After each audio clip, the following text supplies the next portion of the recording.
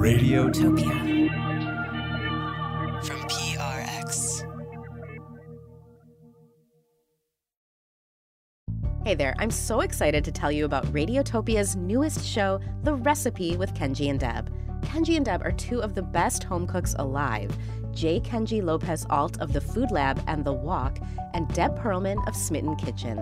Two of my go-tos to make sure I'm getting the perfect recipe for everything from meatballs to muffins. They're pros who obsess over techniques and essential ingredients, so you learn everything you need to create your perfect recipe. You can finally be excited to eat what you make, and maybe even impress your friends and family. Help us welcome the newest show to the Radiotopia family. Find The Recipe with Kenji and Deb on your favorite podcast platform starting February 26th. This episode is brought to you by Progressive Insurance. Whether you love true crime or comedy, celebrity interviews or news, you call the shots on what's in your podcast queue. And guess what? Now you can call them on your auto insurance too with the Name Your Price tool from Progressive. It works just the way it sounds. You tell Progressive how much you want to pay for car insurance, and they'll show you coverage options that fit your budget. Get your quote today at Progressive.com to join the over 28 million drivers who trust Progressive. Progressive Casualty Insurance Company and Affiliates. Price and coverage match limited by state law. Dear Diary. 6th grade. February 14th. 1991. I am really depressed. How could she break up with me? Mom, you can't read this.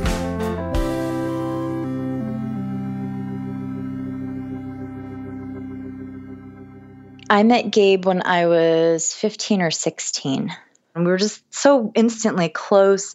We were just such dumb kids. We'd like park and make out till the windows would get steamed up or the cops would come. For some teenagers, there's nothing more powerful than puppy love. It's a romance so intense, you can end up planning out the rest of your life. We worked together, we went to school together. Our parents actually, then this was bizarre, just kind of like gave in and said, fine, you can live together. So he would be at my house for a week, and then I'd go to his house for a week. Gabe and I were engaged. He tries to say we weren't. He got down on a knee and he put a sweet little French posy ring on me that he had hidden in a bag of cookies that he baked. From PureX and Radiotopia, this is the Mortified Podcast. I'm Neil. Today, the story of a teenager who gets swept off her feet and misses the very obvious writing on the wall. Again and again and again. I'd say teenage Angela had no gaydar. Here's Angela Lavelle sharing her teenage journals on stage at Wanderlust Hollywood. Like most junior high romances, this one was doomed to fail. But I probably should have seen it coming. He wrote the following love letter to me when I was 17. July 22nd. Hi, baby. I missed you so much. I really wanted to talk to you, but your phone line is busy, so I'm writing to you instead. I'm double spacing so you can read this easier. I'm listening to the Broadway soundtrack for I Do, I Do. And the way they are at the beginning is just the way we are, so it made me miss you more. I was thinking about how wonderful life will be when we grow up, get married, have bambinos, babies, win Tony Awards, and grow old together. I love you, Gabe. January 3rd. My dearest diary, my one true and sweetest love has gone. He was my entire life, my angel. I've been such a fool. Of course you're confused, Gabe. You're still just a child. Gabe is the best friend I have ever known, and I don't intend to lose him. Someday I'll find love again. January 21st. I hate Gabe. Fuck him in his face, fuck him in his ear, and definitely fuck him in his ass. He can drop dead for all I care. All he does is get into chat rooms and talk to cool shades who just wants to sex him up. Actually, I wish he were here so I could say this to his stupid face and watch him pretend to cry, which would cheer me up because he's such a bad actor. He is the biggest loser I've ever met. I'm glad I have his precious CD cartridge, and I'll never give it back. Yeah, so I was obviously devastated. We'd been fighting about something really petty. We got home from rehearsal, and I was hungry, and I was mad, and I was tired, and I started to put a bowl of cereal together, and he came in the kitchen, and he was so upset, and he had tears in his eyes, and he said, "I have to tell you something." And he took me into the laundry room, and I've never seen him like that ever. He was just like twisting his hands, and his face was contorted, and he said, "We have to break up." And I thought he was being dramatic, and I said, "Why?" And he said, "Because I'm gay." I was devastated. I mean, I remember running outside my house so I could shake my fists at the sky and tell God to go fuck himself. Gabe was the kindest, funniest, most lovable person I'd ever known, and he loved all the things about me that I wanted to be loved for aside from my genitals. Finding a new love to rival our relationship was going to be difficult, and apparently I had a type. February 4th. Right, thank you. Tim is a wonderful human being. And that's rare for someone who's elected homecoming king. Tim is too good to even be human. He gives me hope that not all men are pigs. This virgin mind of mine has never been able to function with my head. The other night, Tim called and asked if he could come stay at my place. When he got there, he told me his dad kicked him out because he's gay. I think I handled it really well, better than his dad at least. Whatever, I'm gonna get cute and diet again. January 24th. Well, it's been a year. I gained 20 pounds and Gabe got a boyfriend. Him having a boyfriend should be a good thing, but it's not. He no longer calls or writes. When I finally found a phone card to call him, he said he couldn't talk because Alex was there. I bawled. Wasn't it supposed to be different? I miss how anorexic I was after he told me he was gay. Why can't I go back to that time and place? March 1st. Happy leap year, whatever. I keep remembering Aunt Becky telling me that I'll find a guy to worship me. When? Gabe said he sometimes wishes he'd accidentally gotten me pregnant so that I'd visit him in St. Louis with our baby. Then we made up this great joke about how the kid would be straight, but we'd force him to dress in drag and call him Faggy Jr. It was so funny. If I ever do get stuck having a baby boy instead of a girl, I hope he's gay. It'll be like having a girl, but better. June 29th. Ryan and I got really drunk and he fingered me. Then he threw up all night. I left pretty early the next morning, but had to make him give me the $21 for the alcohol. He's the one who wanted it. He was mad about that and kept saying, "Guess you think I'm gay. I'm not gay." I actually hadn't thought that.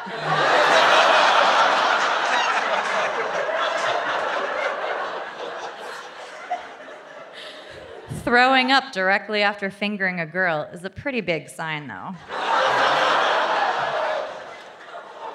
September 20th. Went to a playground late last night with Rose and all of her friends. Her best friend, Kevin, is super cute and funny, and he kept asking lots of questions about me. Then we went to the diner, and when I came out of the bathroom, Rose shouted, "Hey, Angie, how was that dump you just took?"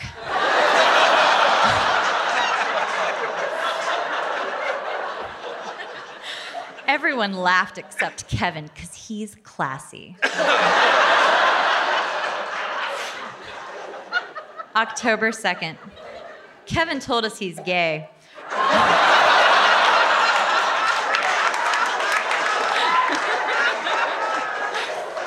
Rose knew, and I pretended to know. But what gay guy hates the color pink? October 24th. I just had the best first date of my life. Greg's in a band, and he writes music reviews for the city paper. He's so funny, cute, and smart. And he's going with me to see the Capote movie at the Gay and Lesbian Film Festival this weekend. October 30th. Jesus, right? Greg said he doesn't want me to have sex with him until he loses 10 pounds. Isn't that kind of a girl thing to say? November 5th. I don't know what's going on, but I'm devastated. Greg says he's confused and needs time to think.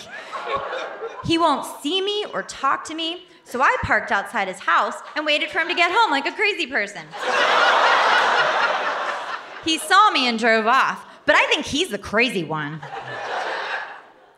Through it all, Gabe has been with me, whispering in my ear he's gay, and just openly loathing every guy I've dated since I was 14.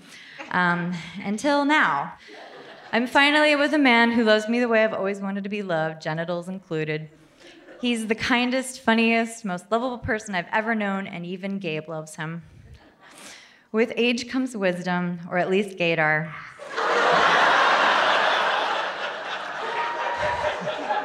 The following is my last journal entry in a long line of gay love affairs, or so I hope. April 12th, 2013. Came to Austin to cover South by Southwest and stayed with Gabe for about 3 weeks. It's just like when we were 14. Our love changed, but it's still just as strong. He really is my best friend. When I got here, he kept whining about his new boyfriend and how annoying he was. So, Gabe got really drunk and broke up with the poor guy over the phone, cried all day, ordered Papa John's, and made me watch Pixar movies. Finally, he passed out on the couch. Then he booked an emergency appointment with his therapist, came home, told me I'm his soulmate, we should buy a house together, and maybe even have a baby. I just laughed and hugged him, but inside I was thinking, no way is a gay guy my soulmate, no fucking way. Thanks, guys. That was Angela Lovell, reading aloud her childhood writings with no embellishing, no exaggerating, just God-given awkwardness, in Los Angeles at Wanderlust Hollywood. Now, we caught up with Angela recently in our postmortem, FIDE. And honestly, there was so much we wanted to know, like just how many times exactly has she found herself in a relationship with a gay guy? I would say since I was 14, I've probably dated or, crushed on, I would say probably like 25 to 30 gay men. I feel like it is maybe a gypsy curse. It doesn't make sense. And since Angela was having trouble explaining it, we asked someone to join the conversation who could. The one person who's been there to witness her relationship failures all along. Former high school sweetheart and BFF, Gabe. I actually think Angie has great gaydar. I just think that I do. I just think that yeah, you're welcome. But I just think that she lets maybe wishful thinking kind of throw her gaydar out of whack, Of course, whether or not someone has good gaydar is a ridiculous debate. Nonetheless, it's a debate that has raged for years between the friends. In fact, they've overanalyzed just about every guy Angela has been with. It would just be something like, you're right, he does have a Judy Garland poster above his bed. Something stupid like that, we would lose it. We'd start just destroying him, like ripping him to shreds. And just as we're losing it laughing, she suddenly changes her mind and decides we've gone too far. And then she gets very offended at me. And I'm still wiping tears from my eyes. And she's suddenly kind of yelling at me about, hey, he's not really like that. It hits so close to home sometimes. All joking aside, Angela has endured several breakups because her boyfriend just wasn't into girls. But no breakup was harder on her than Gabe. Of course, it was a huge moment for him too. It was, after all, his coming out story. Something just snapped in my head when I said, okay, you're 17 now. This is not going away. And I loved her so much and knew that I couldn't put her through more years of me lying about this. I just couldn't wait anymore. And she kept asking me what was wrong. I told her I needed to tell her something important. And we went to the laundry room, which was kind of private. And I just told her, I said, I love you so much, but we have to break up. And she started getting kind of upset and said, no, you're overreacting. We just had a little fight tonight. Nothing's wrong. And I just kind of blurted it out. And I said, no, I have to break up with you because I'm gay. And I'll never forget. She kind of clasped her hands over her mouth to stifle a scream or something. And the rest of the night was in my head now, it's just kind of a blur of us going back and forth with me trying to convince her that this was real, that I wasn't going through some phase. I was devastated. And I really wish I had been better at it. I really believed we're going to go win Tony Awards together. We're going to have babies. We're going to go do all of that. The problem with that was that whole process was about 2 weeks where I was staying at her house and we were going back and forth day after day, night after night, with her kind of trying to convince me that I could change. And finally it reached a climax where I just said, as sorry as I am that all this happened, I have to leave. And I just packed up all my things in my car that night and drove back home. Angie and I really needed about at least a year where we barely talked at all. And then we finally saw each other again at some kind of party or gathering. I had expected that when she saw me there, maybe she would just turn around or, be angry or something. And instead, she just gave me a big smile and she went over and we gave each other a hug. And I think after that year of healing or cleansing or whatever, we were able to let that old definition of our relationship die. And what was left beneath was that wonderful love that we still have for each other today. And that has never, ever died. And if anything, it's just gotten stronger to me. It's a lot like a relationship I'd have with a sibling. He is such a big part of who I am and the life I have, and I would lose it without him. I love him so much. I talked to my therapist at one time about how I was sometimes disappointed that I couldn't find a partner with that same level of friendship that I had with Angie. And he said something that was very profound to me. He said, some people go their whole lives and never have a friend like that. And he says, maybe it's okay that you just have one. Before we said goodbye, I needed to ask Gabe directly, what does he really think of Angela's fiance, Josh? Is her gaydar finally working? I have not gotten any gay vibe from him at all. He seems very, very, very interested in Angie in a good way. I just love him, and I couldn't be happier for Angie. Aww. To share the shame, follow us on Facebook or Twitter, or visit getmortified.com to learn about Mortified stage shows, books, films, and beyond. Click participate, and who knows, maybe you'll appear on a future episode of this series.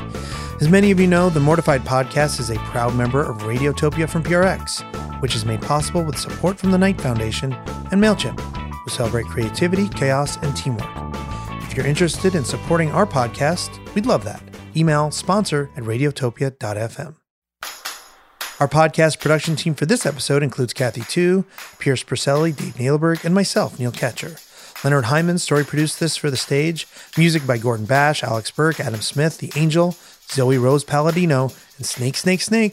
Additional thanks to Lance Roberts Studios, Will Dwyer, Tamar Avishai, Eric Bass, Angela's friend Gabe, and all the dedicated Mortified live producers whose work make the stage show possible. Until next time, we remind you that we are freaks, we are fragile, and we all survived.